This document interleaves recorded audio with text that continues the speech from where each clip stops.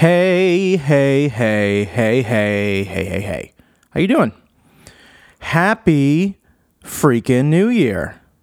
We did it. It's 2020 right now. It's 2020. We made it. Oh, there goes my washing machine. I'm trying to do more laundry in the new year, so my clothes stay cleaner and I don't smell as bad. So today on the show, I am very, very excited to have Brian Dunn. Brian Dunn is a singer-songwriter who has an album coming out on, I believe he said April 10th. I was very excited to talk to him. Went down to the Newport Blues Cafe and Lounge, maybe, or maybe it's just the Blues Cafe, but he was opening for Mr. Stephen Kellogg. We're in a green room, so it's a little bit reverberant. There's a natural reverb in there, which sounds actually kind of cool. Stick around for the end of the episode because he plays a song live in the green room, which is very, very cool. So yeah, I'll have all that information of what songs are in the intro and the outro in the description. So make sure you read that. How was your new year? How was everything? The last show of the year in Richmond was fantastic. It was super duper fun. It was kind of like running up really close to Christmas. So it was nice to get home pretty quickly after the show because I had not finished my Christmas shopping. So that's that. But I did. I finished it all like I usually do last minute and went to my uncle's for Christmas Day. We have Christmas Eve at my parents'. We have dinner and stuff, and then went to my sister's for Christmas Day. So it's a lot of driving around. Even living in Providence and being closer, it's still a lot of driving. So that was fine though. It was a fun couple weeks. But just played with Dan Mills opening up for Monty R.I. at the Strand Ballroom in Providence, which was just one of the most fun experiences and one of the most fun shows that I've ever done. It was really, really exciting to play there in front of, I think it was like almost 1,200 people, and it was like a high school reunion pretty much. I felt bad because I didn't really get to go out and talk to anybody afterwards or during the show because there was so much stuff going on. We had to do all of our, be ready for the opening, and then the changeovers were really fast. And then we did kind of like a marching band drum line in the middle of Monty R.I.'s set. So that was really, really fun. It was a reunion show for them. They were just smiling ear to ear. They had all the same energy that they had 10 years ago. It's like indie rock. It's heavy music. Stevie Aiello is the lead singer for that band, and he currently plays and musical directs for the band 30 Seconds to Mars, which I'm very excited because we got to sit down and also do a podcast. So that will be coming out in the next few weeks. I'm also thinking about doing a live stream for one of these podcasts leading up to the Rock Boat. So if you have any suggestions or ideas for that, please send me an email at afterthegigpod@gmail.com. We'll also be doing other episodes while we're down there answering your questions and hopefully getting a bunch of interviews on the Rock Boat. I'll be getting a post-game interview from Eric Donnelly, just to, if he can hold it together. That's if he can keep it together after his inevitable defeat on the basketball court. But we'll leave that for another time. That's fine. We don't have to talk about that here right now. But subscribe, download, rate, review the episodes. I almost said it hurts. It helps. It helps a lot. Suggestions, always send an email. Hopefully, all of you Patreoners got your stickers and your notes and all that good stuff. It was really a pleasure to write those out and to send them along. And thank you so much for being a part of it. We're about halfway to the goal. So if you are thinking about maybe supporting the podcast, or if you are curious and that's something you don't normally do, but you just want to check it out and see what's around, go to patreon.com/afterthegig. There's tier levels as low as $2. And if you get in there, you'll be supporting the show and my ability to, get to places and get better interviews and make sure that the equipment is running the way it should and all that good stuff. So moving on, let me bring up my calendar really quick. Man, it's just so weird to say 2020. We're in 2020 right now. It's crazy. January. So I'll be doing an acoustic set solo at Devlin's Restaurant on Thursday the 9th. That is 2 days from now. If you want to come out and see that, come out. It's like dinner time, like 7 to 10 or so. So I'll be doing that. There's food, great drinks, all that good stuff. So come out on the 9th. Then the following week, we are back at it, man. I fly down to Richmond on the 15th. We rehearse and do some stuff on the 16th. Then we're in Durham. 17th, Charleston. On the 18th, 19th in Atlanta, Georgia. 20th, Orlando, Florida. 21st, Tampa, Florida. 22nd, Boca Raton, Florida. 23rd is quote-unquote off. And then the 24th through the 29th, I believe. Maybe it's just the 28th, whatever. But that's the Rock Boat 2020. So, or the Rock Boat 20th anniversary, which will be great. Get to go on a boat, get to go to some places down south and warm up for a few days, which will be really fun. Moving into February, the other thing, I'm doing a solo acoustic show at West Street Tavern on Thursday the 6th, which is I believe that's Newton. I'm pretty sure that's Newton, Massachusetts. So, I mean, I fucking live in Providence right now. I'm up there more than I probably ever have been. But anyway, so that's that for now. So, yeah. I know I mentioned that I have a announcement to make. I am not going to make it right now because I have to talk to someone about it really soon. I hate to be vague and weird about it, but I just can't say anything until I get an A-OK. So I am going to wait on that. So stay tuned probably next week or in between then. I may do it on the Patreon. I don't know. I probably won't do it on the Patreon before then because I don't do the Patreon podcast until a little bit later in the month. But anyway, that's neither here nor there. All right. I think I'm done with this spiel. Please enjoy this conversation I had with Mr. Brian Dunn. I'm very excited about his music. I'm very excited about his tattoos. And it was, I remember that night being a really, really fun show. I went out there with my wife, Genevieve. We always like to find an excuse to go to Newport. So we went down there. The place was across the street from where we had our wedding reception.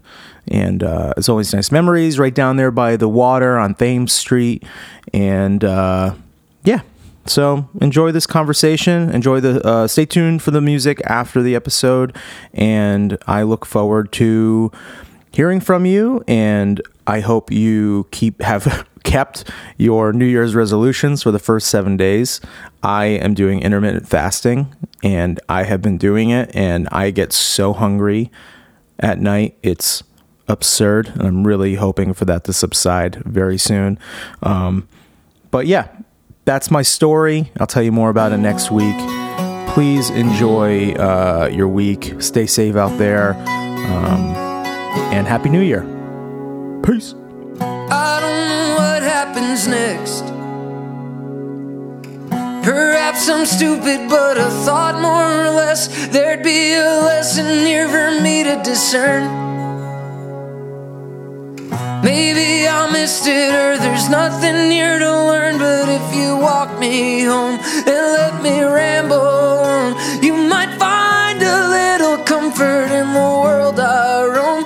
I wanna be your friend, don't let me end this night alone.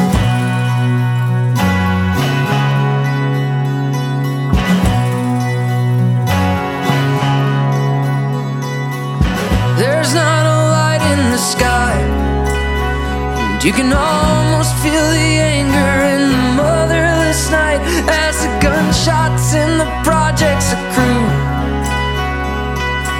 But I won't hesitate to take a bullet for you, and if you walk me home and let me ramble on, you might find a little comfort in the world I roam. I wanna be your friend, don't let me end this night alone.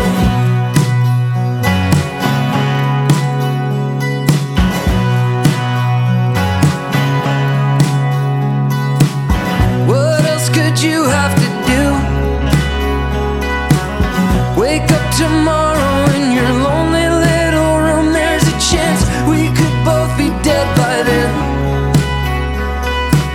Life is what happens when you got no plans, and if you walk me home and you just come undone, you might find a little comfort in the world I roam. I wanna be your friend, don't let me end this night alone.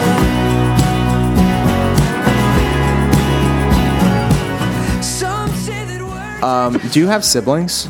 I have a brother, yeah. You have a brother. Yeah. Okay. Was music for you guys a completely different thing? Is he into music at all? Your parents, anything? My brother is not Okay. a music person. Mine isn't. Mine isn't either. My brother Yeah. is the least musical. I've never heard my brother sing anything. Yeah. I've never heard him carry a tune at all. Yeah, maybe that's like, I don't know. My brother's 18 years older than me, so. My brother's 8 years older than me. Okay, but that's still not like, quite there, but yeah.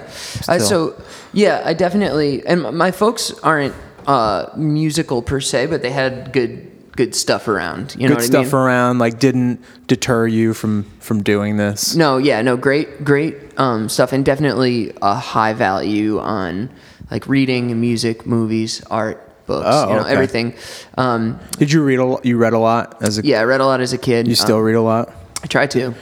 Yeah. I feel like that's a common denominator in good songwriters is they read a lot. Yeah, I think reading a lot is just good for anybody, right? Yeah, that's true. I've been making a big effort to read a lot more, and it was actually since I met Steven. It's funny enough we're here now. It's like just whenever I'm reading like a little bit every day, I just have better access to my vocabulary. I've just, I can just think things through a lot better. Totally. And Yeah. when I'm not, when my brain is like stagnant, or when anyone's brain is stagnant, like I also find that I don't play drums as well. Right, because you're not The you're neurons, not exciting the muscle. yeah, the neurons aren't pumping the way that you want them to, and Yeah. and when you're actually, actively thinking and working through things and reading and trying to interpret things, it's like, this is way better. This is way Yeah. better than not doing that. And then when it's songwriting, I imagine it's easier to find the words you're looking for and make rhymes. And I don't know. Yeah. I'm not a good songwriter. No, well, I think I'm not a good drummer, so. But yeah, there's a point, and you and I both went to the same school at the same Yeah. time, right? You were there 07 or whatever. 07 to 11. Yeah, Berkeley College of Music. Yes, we don't tell people that Massachusetts. much, but that's right. They make too much of a meal out of it. But That's true. I love how whenever you're talking to someone, like if you're at a gig or whatever, and you never bring it up first, and like when someone alludes at it, it's like, oh, did you go to Berkeley? And then when it's like, oh, I did too. And then Yeah. you're like, oh, thank God, we can talk about it. Yeah, people you're like, oh yeah, I used to live in Boston. I lived over in the Back Bay area. Yeah. I was going to school over there. Around Mass Ave, you Yeah, know, or 150. somewhere between 149. And, yeah, it's kind of silly. I've had that conversation with so many people. It's it's not that I'm ashamed of it or anything. It's just that it becomes the selling point so often, and people make too much out of it. Like you're some sort of like like trained robot. And it's Yeah. like, I don't know. You don't think that if somebody says they went to like Stanford, you know, like and they're a musician. You know what I really think it is? Stanford's not a music school. So that makes sense. But Yeah. You know what I think it really is, why people kind of like dance around it, is because I think the people that didn't go there want to know if it was worth going there.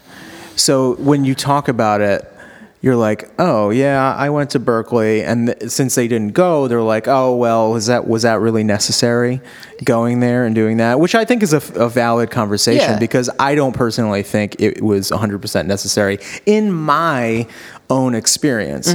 I don't feel that way for everyone, because I think everyone's different. Yeah. People have networking skills a lot earlier than others. Mine came much later than they did. Like, you know, there were guys when we were there that were just like playing with everybody, and I just wasn't that guy. I feel like I was more introverted during my time at Berkeley than I ever was at any point in my entire life. Really? Yeah. I mean, I was very intimidated by the talent that was there, because where I grew up, I was a big fish in a small pond. Of course, the same. Yeah. Yeah, and when I went there, it was like a whole new world. So Right. it was just crazy. Yeah, it was. I remember feeling very overwhelmed my first year, and like spending more time with like kids that went to other schools in the Yeah. area, you know, that Yeah. kind of thing. I And then hung out with a lot of BU kids. Like Yeah. my band that I was in was all BU kids. Oh, really? Yeah. I was So, over. Which band was that? Love in Stockholm. Oh yeah. I thought you guys were doing good. We were. I mean, we did great. But as soon as college was over and everyone moved away, like our fan base just like dwindled. Man, It was just gone. wasn't that a bomb? That's like a big moment in my experience. So I sort of like, I went to Berkeley, and the first year was tough, but then the second year I started to like get some traction and start to like meet people and make friends, and I became friends with some songwriters and started like being able to book shows and fill rooms, and Yeah. and I really thought that was real. And it's not that it was fake, it happened. Yeah. But when I moved to New York after that, thinking that this would just be a continuation follow of that, along. I got my ass kicked so hard for Really? like 2 years. Yeah, it was brutal. It was like the worst years of my life. Well, was it because you had to convince other people in a different place, in a bigger place, to come out to your show when there's so many options? I think yes, but also I was misguided about the importance of the work I was doing in Boston. Oh, gotcha. The world didn't stop for you in Boston, but people were excited if you had some sort of raw talent. Something going on. Yeah, if you had a thing, they would come out because they were like, just want, as an insurance policy, they'd be like, here, this kid's got something, let's make sure if he blows up, we're on board. Yeah, I want to You see know? what this is all about. And then in New York City, there's no love for raw talent. It's all about developed talent. It's all about polished. Yeah, not even polished, just they don't care that you wrote a song on an acoustic guitar and you think it's pretty good. Like, you know what I mean? They're Yeah. like, there's a lot going on here. There's 8 million people. Yeah. You know? Show us something. Yeah. Yeah. And so it was brutal, honestly. It was like, What's your experience like there now, after being much there for a different while? now. I've been there 8 years. Okay. And the funny thing is that New York is like that. Like they do actually want to come out and see, but you have to go a lot harder, and you have to do a lot more because it's a big city. Now I have a great experience in New York. What are some of the things you have to do that are different than like? What are some of the aspects of working harder? Is it just getting out there, like putting more content out to get people out to shows? Like, what are some of the moves that you had to do? I found that like I couldn't get people out to shows in New York until I started doing shows elsewhere. And once I started developing like a touring career, people started showing up in New York because they wanted to know Interesting. what was going on with tours. You know what I Yeah. mean? They'd Well, see that also you were out on the road, and then they'd come on out to the show and be like, "Oh, I saw you were out on the road." Yeah, it's And like you have a slowly- thing going on, Exactly. and you're actually making moves, and now we want to, Yeah. take you on as our own, like hometown kind of thing. Because I was fully, and And I just like to share this because I know that there are kids right now that just came off the bus that are in New York that are playing at Rockwood at like 5 o'clock on a Tuesday, and they're Yeah, like, man. "How the fuck am I gonna Been there. get to the top of this trash heap?" And I still do that every now and then. Yeah, and that's so funny there because like the daylight, it's if you haven't been to Rockwood Music Hall, it's a room full of windows essentially, and Yeah. it's like the daylight is blaring in. It's like you're being confronted with your failure. The best part about playing a 5 o'clock show at Rockwood Stage 1 Yeah. is that overwhelming glare of sunlight. Yeah, you get a sunburn at your show, and they're like, "Here's 2 drink tickets or a drink ticket," Yeah. and you're like, "Man, it's literally like it's lunchtime." Yeah, it's like, so this is New York, right? Yeah, of course. Oh man, This is what I was promised by moving to the big city. yeah, and I was so ready after like too ready after school that when I got to New York, it broke my heart so Really? deeply. It was so, as somebody plays the blues on the piano behind me. I just was so destroyed over it, and I know part of it was the naivete. Berkeley did a great job of building my confidence, but maybe a little too much. You know what I mean? Okay. In what way? I mean, when I got there, I thought I saw this what I considered to be a hierarchy, and then Gotcha. through my 4 years there, I felt like I had Ascended? yeah, and I Yeah. thought that meant something. Well, I think it means something. In that world, it means something, but I mean, to kind of ascend as a songwriter in that situation when there's so many other kids doing it, I think is a big deal. Yeah. In the grand scheme of if you're comparing yourself to like, Jason Isbell or anyone at the Grammys or whatever, Right. It's a different situation, but Yeah. I think taking that as like a win and an accomplishment is important. Totally, and I don't look back on that with a lack of fondness, but Yeah. there were a couple of years afterwards where I was kind of like angry about how dumb I had been, where I thought like, how dude. could I have thought that qualified me for any sort of tangible success? I'm angry about how dumb I was every day. Those were vastly squandered years for me. I mean, I loved my time in Boston, and I stayed. I lived there for a long time after, and but I just wish I feel like I could have done so much more. And Really? and even the fact that I didn't know you or Liz or any one of these people there just really kind of spoke to me not adapting to where I was. I mean, not really even being able to adapt to where I was. Yeah. And I feel like if I were to do it now with the brain I have now, then sure, it would, I would have a leg up. Right. Because I know what it takes. I know like what doing it means and all that stuff. But and yourself included, I'm sure if you went back, you'd be like, I could take advantage of so many other resources Oh, here. of course, yeah. That's especially practical resources. Practical resources. Yeah. And I think that is something that is vastly misunderstood Yeah. by most people that go to Berkeley. Yeah. It's like you are in a place where you can just absolutely, if you can create these relationships and put the work in and have people realize that like you're in it for the long run and you're not going to be one of these people that drop out after a semester and go sell insurance or whatever. It's like you can really do some damage. Right.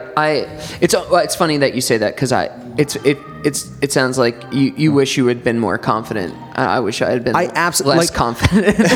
I wish I would have like had some perspective on what it meant to get the nod of approval from people at the time where it.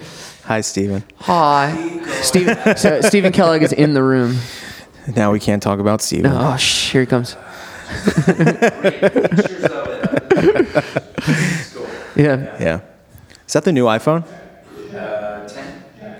iPhone 10. The newer? New for me. Oh Yeah. no, that's new. I think I have a 6. Well, I couldn't be less adroit at handling it.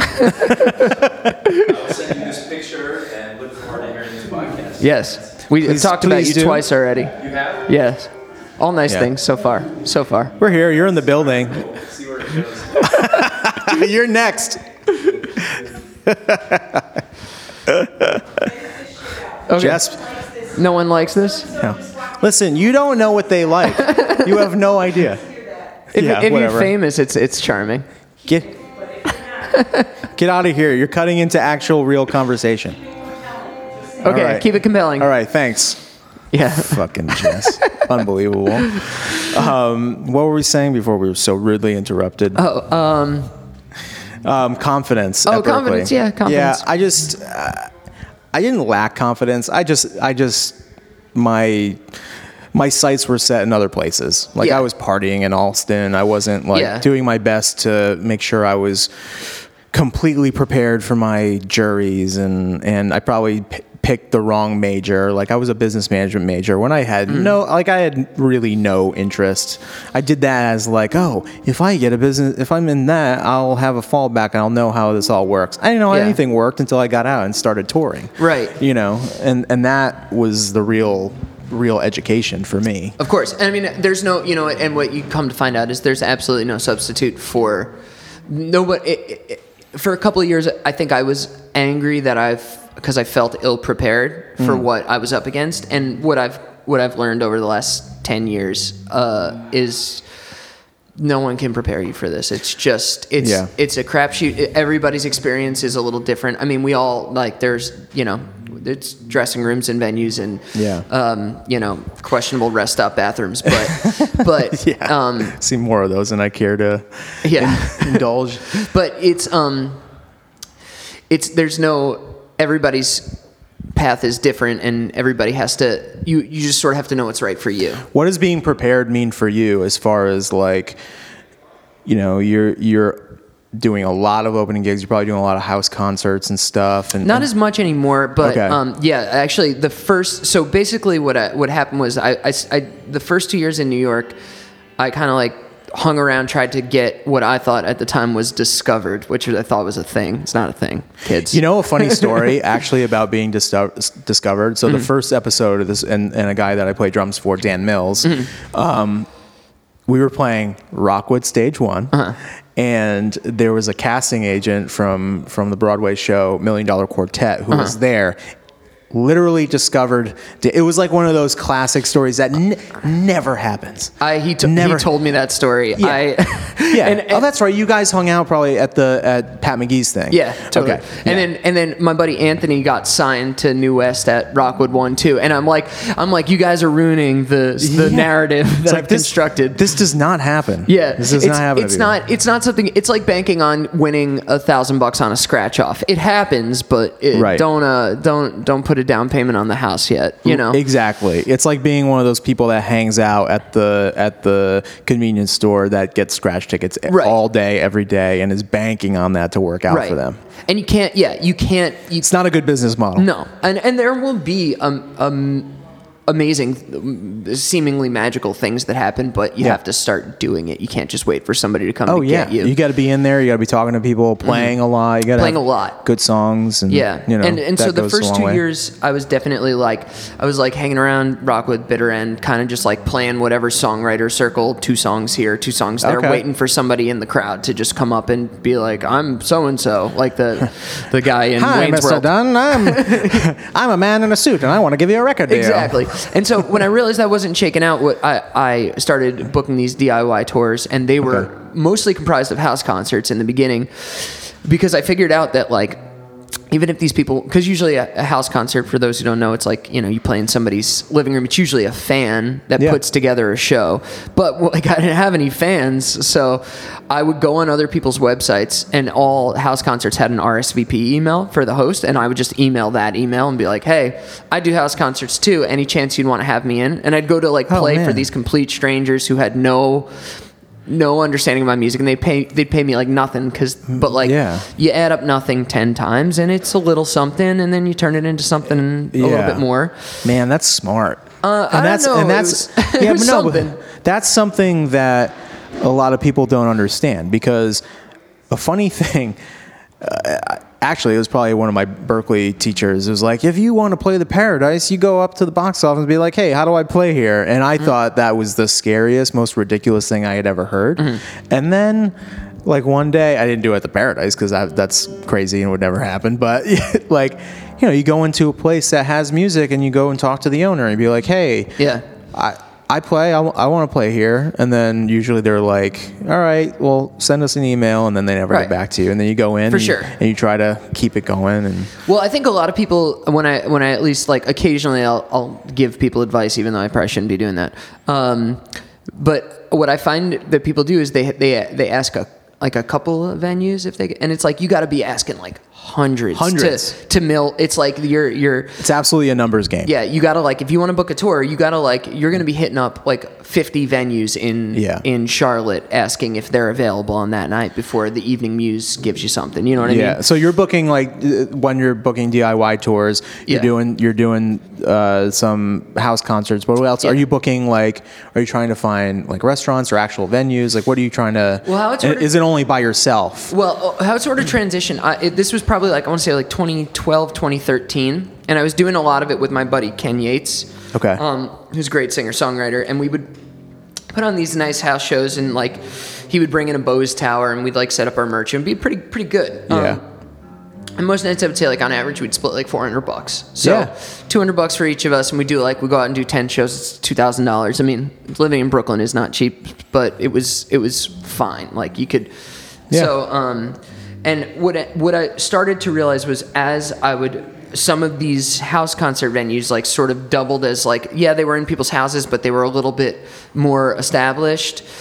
And they would have me like, they'd be like, well, why don't we have you open for a bigger act? And then, and so what happened was slowly through that, I started transitioned into opening for people, and I realized I could hit more people. You know, because at these house concerts, it would be like 30 people a night for Right. 10 nights. And if you open for somebody, it's maybe you're in front of a couple hundred people. Yeah, maybe 300 people in one night. I'm like, Yeah.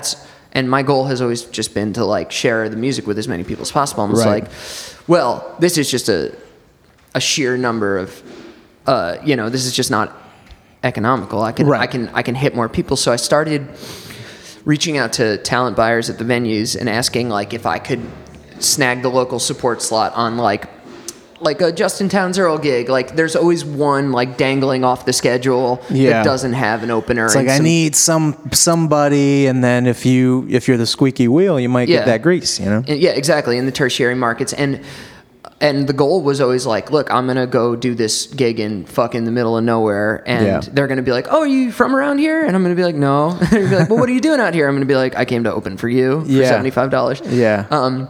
And the hope was that they would hear my set and take me on the road. Right. And that's kind of what I've done. Like that's totally what I've toured with a bunch of acts that's how that happened. Yeah. They threw me on one. I did a good job. they're They like, took "Come me on back." 4 more. I'm easy, you know. Dude, I mean, that's the way that. What other acts have you been like opening for? Well, first of all, have you seen like returns as far as opening for someone and then maybe booking your own show in the same yeah. area? You know what I mean? Again, a lot of this was years ago. So now I headline a lot of the venues that Okay. I opened at. So you're seeing that Yeah. now. And all the while, building elsewhere. But it's just like, that was the clawing I had to do for the touring. Okay. And then musically, I made a record right when I first started touring. It's not my favorite record. It was a good start, So why isn't it your favorite? Like I remember Liz talking about how she really didn't like Weightless. And, Oh, really? Yeah, and how she mentioned that it was like it just seemed like an kind of in between thing, and I really liked it. Mm-hmm. But I always find it interesting, like artists, how they're like, I don't know, like why didn't you like that one? I just think at the time I was just trying to get out of my life. Interesting. And I think I was just painting with a limited amount of colors. What was going on with your life? What do you mean by that? I was playing in a wedding band in New York, and I just needed to get out of there. Okay. I was like, I was 22, 23, and I was going to kill myself. Like, I was like, this was not what I'm supposed to be doing, but I needed to pay the bills. And I just was like, I need to just make a good songwriter record and get out on the road. Yeah. And so I did that, but what I hear when I listen to it is like, I think I have a lot more to offer than like just a songwriter, just a guy who wears hats and sings songs about trains or shit like that. You know, like there's 2 trains on that record, and that's too many. You know what I mean? But like at the time, I was like, I thought that anything involving playing your own music was a beacon of integrity. Okay. And now my definition of integrity has shifted. It's got to be on a certain level, and keeping pushing forward. But I think I'll always feel that way. Yeah. You know, right now I'm sitting on this new record. I think it's my best work. That's awesome. And immediately all the records behind it get pushed back.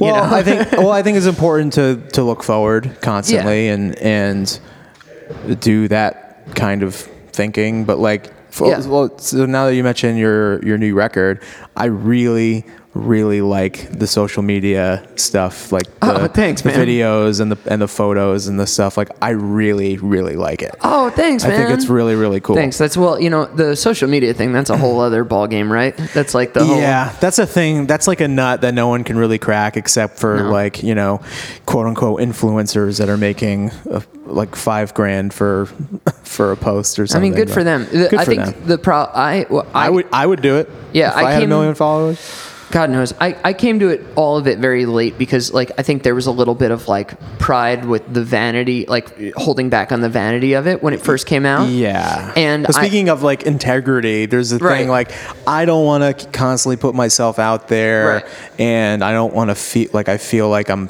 not selling out, but, like, feel like I'm being disingenuous. It felt like when the platforms came around and, like, well, I mean, Twitter's been around since, like, 2007 or whatever, but the early years of that, I considered myself like a person that wouldn't do something like that. I mean, same here, me too. And I'm like, I love it. It's the proverbial rooftop by which we have to yell that we have made art. That's how I think about it. Yeah, totally. So I try to keep it loose and light and fun, and make sure that I'm being clear that my intention is to share with people that I'm making stuff. Yeah. I'm making stuff and I'm excited about it. And I want you to hear it. And this is my poster. What excites you most about this? I don't know why I said most like that. What excites you most about this new record? I just think it's there's a joke going around right now that's like my least personal work yet. No, but like it's my most personal work, and I think this record is the thing that I've been trying to say forever with music, about how I see the world. And I think that if you see the world the way I see the world, that you'll connect with this record. Okay. And I think that I was really focused on writing by the book good songs on like my first EP and my first LP. I just wanted to write songs that anybody could sing. Okay. Like, you know, like I kind of like, I don't know, I wanted to write like Amazing Grace or something, some song that was so classic. Yeah. Or We Shall Overcome, or something that would be hard to not be able to sing. Yeah. You know, like you hear it and you're like, and you have to sing it. Yeah, something that just felt like it had been around forever. And now I actually kind of want the opposite. That's a lofty goal. Yeah, and what I ended up coming up with was, at least how I feel about them, is a lot of songs that were neither here nor there. Yeah. And what I want now, maybe this is just, I don't know, maybe it's just the cocktail of drugs I've taken, but what I want now is to write songs that only I could have written. You know what I mean? Interesting, yeah. So like you hear a song by me and you're like, oh, that's him. He could have written that song. That's a Brian Dunn song, yeah. You know? Yeah. No, I like that. So how do you see the world? I mean, in a lot of different ways. You know, I mean, it depends. You know, it depends on what we're talking about. Yeah. What are some of the titles of the songs? The album's going to be called "Selling Things," and that's a song on the record. And the track list there's 2 singles out now. One's called "Harlem River Drive." The other is called "Nothing Matters Anymore," which you will hear probably in the beginning or after, or well, you'll probably play one of those. Or yeah, I'll do one of those. Okay, cool. Yeah. Yeah, I mean, it's just a take on the whole album is just sort of a take on everything that's going on now, and how I feel and what I think of the way things are going down, both like, you know, socially, politically, emotionally. You know, I think I've always had like a heightened empathy for just people living normal lives, because I think that life is something that we don't ask to be born. Yeah, and it can be incredibly painful just to be alive, and I just want to share my heightened sensitivity to that for anybody, even just like the mundane pains of everyday life. Yeah. And I don't think like I'm done with like needing to wrap my stories up in a bow. I think just sharing little vignettes of how sadness or pain manifests can make somebody feel less alone, and that's the ending of the song. You know what I mean? Yeah. I don't know if I articulated that quite. I think you as did. The way I mean it, but And the way I can kind of like, I don't know, the way I see that and the way I think I interpret that is like, you know, we travel around the country a lot and you see a lot of things like people's lives in Indianapolis or on the East Coast are much different than people's lives down in El Paso. Right. Or in San Diego or whatever. So like you see that in San Diego that there's people that are choosing to either be homeless or they ended up there because they're on drugs or whatever, and their life experience is so much different than ours, right. which is supposedly the right life experience. And I you know, inherently disagree with that because everyone's life experience is a life experience, exactly. and there isn't a right or wrong one. And I think that we put that on each other, which creates pressure and which creates, you know, fighting, whatever, you know. So it's like, I think that's a great way that you look at things, and I think people being opened up to other people's lives and realizing that there is a different way to do this thing, and maybe providing a little bit of a window into that is like really sweet and like really really nice. Well, I guess I just want to make people feel better, but not by telling them it's okay. Because sometimes telling somebody that it's okay when it's not makes them feel when they worse. don't believe it. Yeah, and it can make me feel. I've been in audiences where I'm standing in the crowd and I'm listening to the singer and he's saying everything's gonna be okay, and I'm like, I don't feel that way tonight, and I now somehow feel more alone. Yeah. And so I just want to share, you know, like all the dark corners that I find, so that other people that feel alone don't have to feel as alone. Yeah. Like I think that believing, it's just, I don't know, just getting into this thing about not feeling okay, like knowing that you can like sit in a place where you don't feel good when things aren't right, and know, like have hope that they will eventually be there, but still be okay with the fact that they're not right now. Right. You know what I mean? Yeah. Well, that was that takes some therapy, right? Yeah, totally. To learn to not try to course correct everything. Yeah, and just know that like, all right, this sucks right now. Yeah. So this is happening, and maybe tomorrow I'll figure out a way to get out of this. But today I'm gonna feel like shit. Yeah, and I think that's probably the one of the changes, especially on this new album, that with my writing, where that definitely on the last couple records felt the need to tie things up thematically. Yeah. And just like as a storyteller, you just kind of like want a beginning, middle, and end. Yeah, totally. But I don't feel like that anymore. I kind of just want to share, like I just want to populate my songs with the things that make me feel like I'm seen. That you want to talk about. Yeah. And then are your songs like shorter as a result, or is that just like maybe a thematic thing? Yeah, more thematic, because actually this record is pretty. Every song's pretty. Nothing's coming up under 3 at least, you know. So, no, it's just it's just a different style of writing, and it gets me excited, you know, because I want to keep being a better artist. I want to, you know, that's the main goal here. I want to get better. I want to keep I want to be great. You know, like I want to be like the greatest. Has getting married affected your writing and your maybe just like approach to doing what you do?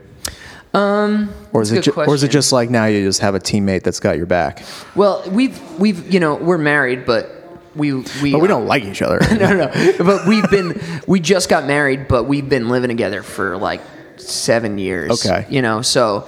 But I feel like when you get married, there is this like kind of like magical fairy dust that gets kind of sprinkled over the two of you. Yeah, it's definitely like it feels like, you know, the glue has set. You know, and I mean, I think Because it's going to take a legal document to make it not to take that glue apart. No, and no, it's a good question. I was just trying to think if I hadn't thought about it this way, but any sort of stability, I think, is a good thing, especially in this life of just craziness, especially for a singer-songwriter. I feel like when my head is clear, that's when my like people. There's this like I think it's a misconception that you need to be miserable to create great work. I completely agree with that. Yeah, and I think it's actually quite I think being miserable once you come out of it will give you something to talk about. Yeah. But I don't think you need to create any misery because it's coming. Like, it's coming whether you like it or not. Yeah, that's just life, man. Yeah, but when you're truly miserable, you can't put on pants. How are you going to write an album? Yeah. You know what I mean?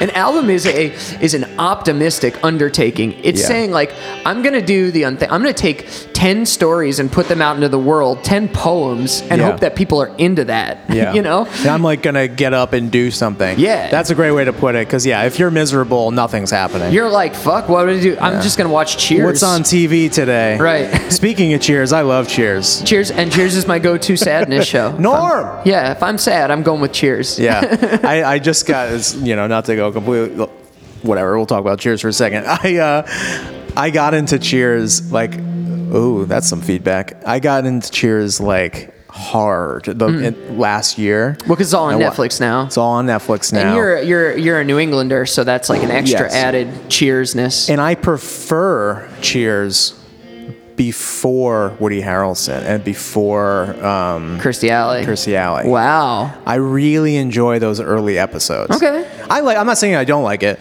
but I feel like the later it went on, it just became like this.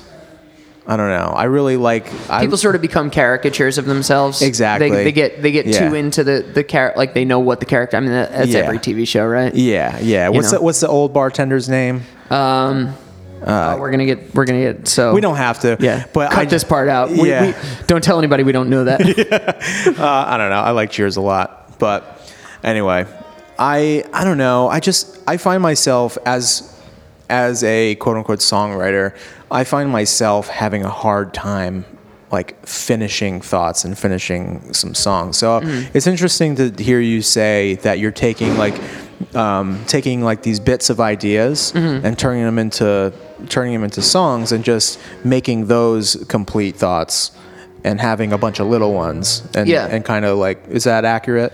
Yeah. I've definitely been writing like there was a point where I was trying to take on the entire meaning of life with every song and trying to like get to the bottom of it. Bring every little thing. Were there like a ton of lyrics and you're trying to like and you're just trying to sift through everything. Yeah, and you're just like, it's just like I'd listen to the demos back and I'd be like, what the fuck am I getting at here? Like, where am I going with like this? what am I, a shaman or some shit? The new stuff is definitely like smaller in concept. Yeah. And I think when you do that, you can reveal something much bigger, you know? And I'm just excited by that because I feel my best when I'm challenging myself as an artist. Yeah. When I'm pushing myself out of my comfort zone. And that was something that was really, that was a big part of this album. And the producer, Andrew Sarlo, really pushed me on. Just like every sort of gimmick I would use, he would call it out and be like, do a song that doesn't have write me a song that doesn't have one of those. Okay. Write me a song that doesn't say anything positive. Interesting. And I would be like, as a songwriter, I'd feel really excited by that because it gives you focus when somebody sort of gives you an assignment. Yeah. Like when I think what people find so daunting about writing songs is when you're staring at a blank sheet of paper, you're like, this could be fucking anything. Right. This, like you're like, do I go with Tangled Up in Blue? Do I go with A Day in a Life? Like this is too humongous of a task to take on. Yeah. And then when somebody goes like, I need one in C, you're like, I can do that. You're like, yeah. He's the director and I'm the screenwriter. Yeah. And he's telling me we need a scene. I have a place to start. I can develop this. I have a box to work in. Yeah. And he and I actually did you know him at Berkeley, Andrew? The name sounds really, really familiar, but I'm blanking on I can't see his face right now. But so he's produced this latest record, and he's a great producer. He did all the Big Thief records and Nick Hakim stuff, and he's He's just like a brilliant guy, and just What were some of the things and like kind of ways that he got those songs out of you, or got like the production? Did you guys team up on that, or did he have like a real vision for your songs? He did. He wrote like almost a soundscape journal for it all. Really? Yeah, it was so great to have somebody do that, because I felt like I could, for the first time, because I've kind of he's worked on the other records, but I've sort of been in the producer's chair. Okay. And that was sort of a control freakishness thing, and he was able. What I loved about this time is we just went back and forth, like no ego involved. He would be like, "This is a good song, but we don't need it." Yeah. You know, and like there was a point in my career where if I wrote a good song, it needed to go on the record. Right. You know, Right. because like they just were not in abundance. Yeah. And at this time around, it would be like I wouldn't take it personally if he was like, "Oh, no, not that song." I'm like, "All right, it's not gonna. I don't have to light it on fire. It still Right. stays in my back. I can play it at a show or whatever. Right. But it's not the song we need for this record. Right. And so back to the drawing board until I had the record. Yeah, man. You know. And I just felt so excited because every day was just like, all right, I'm gonna make another pot of coffee and see what we got. And see what we come up with. Yeah. Yeah. And sometimes that's really the answer. Like, is just getting up and brewing the coffee and sitting down with the guitar and just fiddling through until you come up with one thing, and then that snowballs into something else. And do you have like a plan of action for release and like touring and stuff? I know you already have 2 songs out. You just said that. Yeah. So we're rolling out singles. It comes out on April 10th of next year. Okay. So we're rolling out singles all through the winter and into the spring when the album comes out. Okay. And so there'll be 5 singles in total, which is crazy to me. Yeah. That's more than half the record. It's 9 songs, the record. Whose idea was that? I'm working with this distributor called Tone Tree. Okay. And I'm not familiar with them. Yeah, actually, I think Liz is. Well, I don't want to speak for her. I think she's going to use them as well. They're pretty good. They've put out a lot of somewhat popular songwriter records, if you will.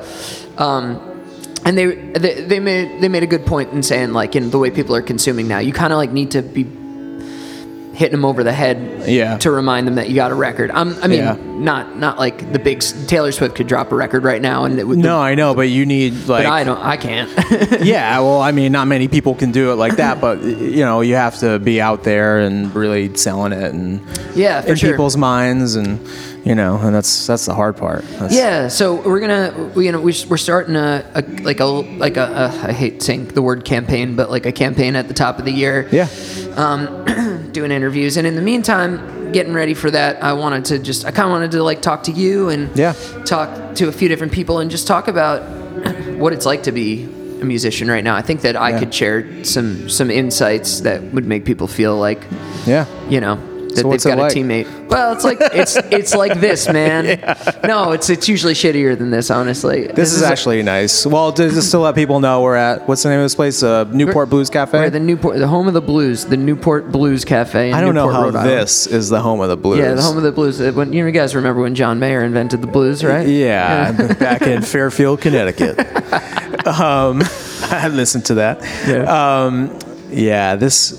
This seems like a cool spot. I'd never really been to like anyone's real show in Newport other than like the folk or you know, jazz festival or whatever, but nobody really plays around here. I know, right? I find it so hard, even playing in Providence. Like Carbon Leaf doesn't book shows in Providence just because, you know, we book shows in Fairfield, Connecticut. I know. Which we all doesn't played make Fairfield. I played Fairfield like so many times. which doesn't make sense to me because it's like, just go to New York, right? You know. But you know it is. But people won't. Yeah, I think especially. Sorry to anyone that lives in Fairfield. No. I love Fairfield. Yeah. It's got that super duper weenie place. That's a great hot dog That's right. place. Yeah. I think that anytime there's a bigger market, it can be a little daunting just because there's so much going on. Like every time I play Nashville, it's a fucking disaster. You know, dude. Anytime anyone plays Nashville, it's a disaster. I don't know. Some people have great shows in Nashville. Yeah. I've seen some great shows in Nashville, but you sold 100 tickets, but there's 200 people on your guest list. yeah, no, I would love that. But usually it's like It's usually like all of my friends are like, sorry man, I'm out of town, Yeah. and then I find myself and I'm like, what the fuck am I doing here? Yeah. Every time I go to Nashville, it's like I try to get people to come out, but there's always some fucking excuse Right. or something's coming up. It's like, I don't know what it takes to get people to come to a show in Nashville. You know, the further I go with touring too, I just there's not as much. You think you can logic your way into a good tour, but there's just like sometimes Monday night in the middle of nowhere sells out, and sometimes Saturday night in New York City is a bust. is destitute. Yeah. Well, it's so weird how that works. Like when we tour, like you said, like Mondays or Tuesdays have been some of our best shows. Right. And then that anticipation leading up to Friday or Saturday is too much, and there's too much hype, and then it doesn't live up to your expectations. Yeah. So and then it's there's towns that I love that I consistently have had shitty shows in. There's towns that I don't love that have been like the best markets for me, and I can't even get a cup of coffee there, you know. But that's been the hard part. Is not the hard part, but a hard part. You just have to let go and know that if you're playing the music, like it's part of a greater mosaic, right? You know, it's gonna be right. Yeah, it's gonna be get good. up there and you play your songs, and hopefully you make a little money so you can move on to the next place and afford to keep the lights on. Yeah, but you have to keep it simple, because if you get too into the like the logic of it, it won't make any sense. Does doubt in playing music ever creep up in you? Like, do you ever have the thoughts like, I'll give this a couple more years? No, that's probably like a pretty psychotic thing, because it should. It should reasonably. Yeah. And I was saying this to a friend the other day. I think that like, if you're an artist, you there's some part of you it believes in magic, even if you consider yourself and a I'm not realist. saying this because I think that you should give this. It's okay. I couldn't if I tried. That's the truth, because man, it is something that I have thought about. Like I got to a place where I was like, I don't know if this is working out. But it was also before I started working hard at it. Right. So once I started being like, you know what, I'm doing this. Right. That's when it was fine, and I won't go back. So it's. Anyway, I just wanted to clarify that I don't think that you should hang it up. No. Trust me, I'm not offended. I have never had any doubt about what I was going to do. Mm-hmm. Plagued with doubts about every aspect of everything, but overall, I have never doubted that I was a lifer, just because I think on some level I have a mental issue. That's the truth. Like, I think that there's something wrong with me. Yeah. And wrong with everybody that does this. You would believe that everyone in this place has problems. Exactly. Well, because especially like when you're about to put out a new record, I talk incessantly with my friend Kenny about, because he's putting out a record with the same distributor. Okay. And you're constantly jumping without a net, and jumping without a net is a terrible idea. It's a terrible idea. And so far, the net has always caught me. Just at the last second, I'm like about to blow the whole thing, and then they add it to XM radio, and I'm like, oh, we got a song. But admittedly, like, you're not like, if you release a song and maybe it doesn't get received well, it's not like that's it. You just do get another song. So or write another song and just keep at it. And there are intangibles, and there are things that you don't realize that are working for you, that don't come up for 3 years, that don't surface. Well, that's a crazy thing when it comes to music, because I've had conversations with people, like you said, like a couple years in advance, and then one day you get an email. Yeah. And it's like, oh, this is fucking cool. I'm going to open for who? Where? What? Yeah. That's amazing. And they're like, you know where I saw you? Yeah. And they're like, I saw you at the Southgate House Revival for 9 people in 2014, and you're like, oh, and my God, God, you were great. But that's kind of like the everyday like discovery thing. That's like the real musician thing. Yeah. Because I've played soul crushing like acoustic solo gigs, playing covers and a couple originals, whatever, at a bar, and then someone came up to me and said how much they liked it, and they grabbed my card. I'm like, they're never going to contact me. And then maybe 6 months later, I get an email and they're like, I would really love if you played my party or something Yeah. like that. And I'm Yeah. like, wow, that really panned out. Yeah. So I don't know. It's just it's a fucking weird. I mean, business. it requires a weird belief in like that something's going to break your fall. Yes. Because if you, honestly, I was thinking about this the other day. I was like, if I actually added it all up, like it shouldn't have worked so far. You know what I mean? Like I should have run out of money or. Yeah.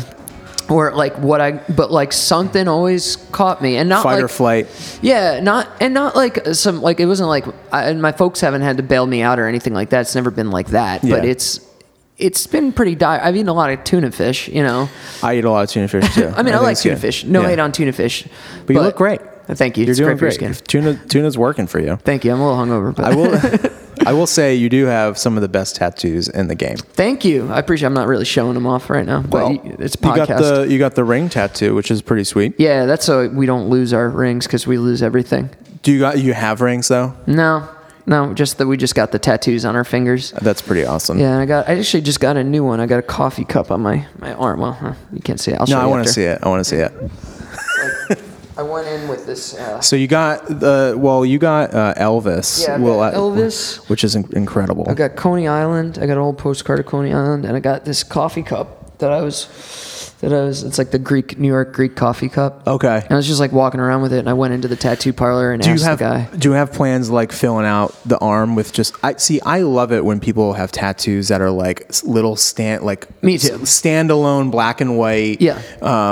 Lauren Pritchard. Do you know who Lauren Pritchard is? Yeah. Lolo. Yeah. She has a lot of tattoos like that. They're just like linear tattoos. Yeah. And there's like a bunch of them, like random ones. I think that's like the coolest like way to do it. Yeah, I like that. Not like, and I love like a great traditional like Japanese tattoo, like sleeves and stuff, like the beautiful colors and stuff.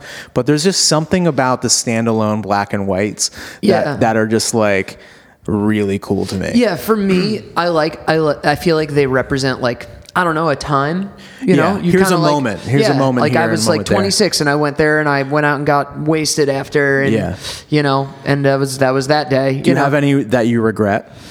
None that I regret. Or any that you're like, that could have been different or better? You know what? How I feel about all of them is at one point, like, I'll hate them because sometimes I look in the mirror and I hate myself. You know what I mean? Come on. So I feel, anything you attach to your body, it just becomes like... Becomes you. It's like how you feel about yourself. Some days you look in the mirror and you're like, yeah, I'm all right. But then some days you look in the mirror and you're like, I need to lose 10 pounds or whatever. You know? So that's how you... And the first one...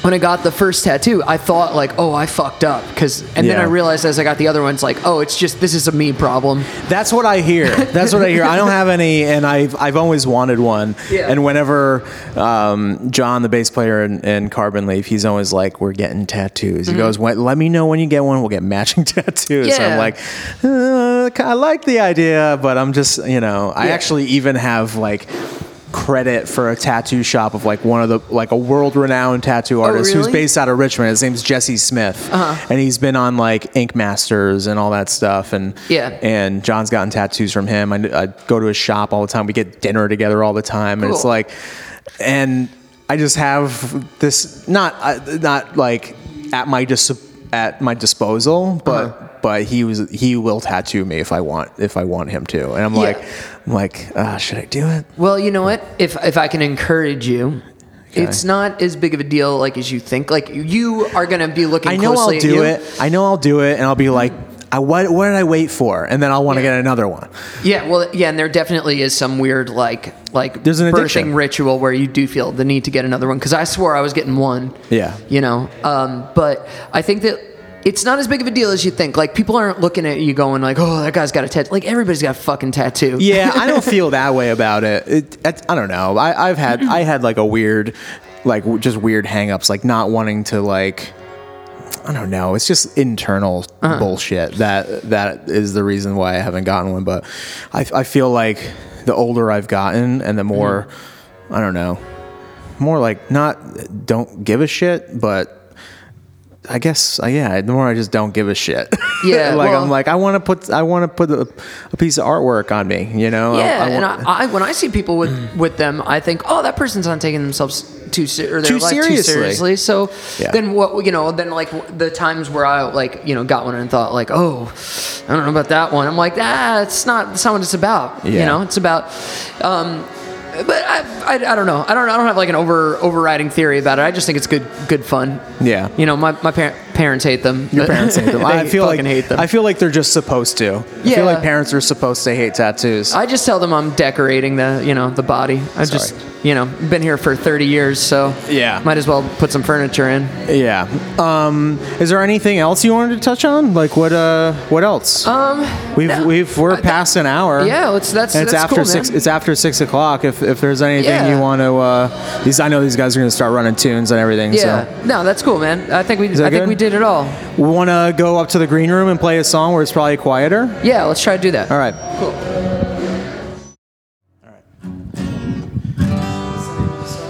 This is the new single. It's called Nothing Matters Anymore. It goes like this.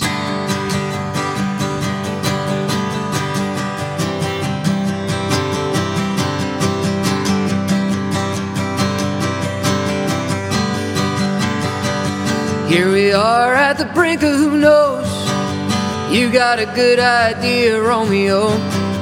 I lost faith in luck long ago. I guess I just switched teams. My Aunt Alice used to work for the Stones. Now she sits around the house alone, playing Scrabble on her telephone. I don't know what that means. Out in front of the drugstore lights, we're getting drunk on a Tuesday night.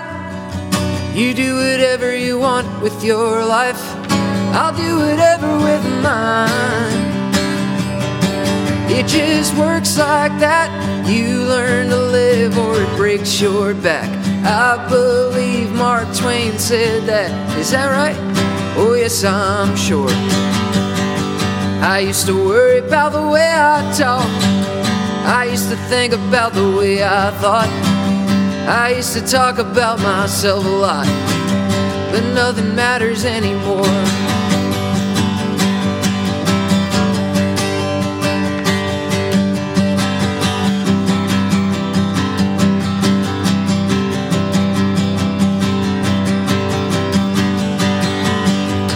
Nothing matters anymore, she said. All the truth is irrelevant. Just look at the president. Can you believe this shit? And all the while I was thinking about this girl I met outside a bar downtown. She'd been giving me the runaround. I was waiting for the hint. She said she lived in LA, but now that all of her debts were paid, she'd probably move to New York someday if she could only swing the rent. Oh, it just works like that. You learn to live or it breaks your back. I believe Rick James said that. Is that right? Oh yes, I'm sure. I used to worry about the way I talk. I used to think about the way I thought. I used to talk about myself a lot, but nothing matters anymore.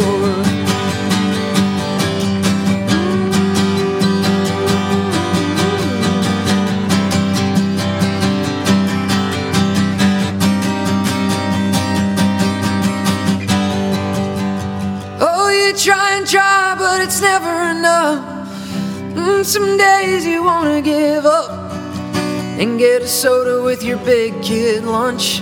You ought to supersize that. Oh, you've been gunning for the prize, and I know it's hard. You got a cynical mind and a big bad heart, it's true. Ooh, that's what I love about you. As I used to think about the way I thought, my God, I was a goddamn bore. I used to think that I could steer the plot, but nothing matters anymore. I used to worry about the way I talk. I used to think about the way I thought. I used to talk about myself a lot, but nothing matters anymore.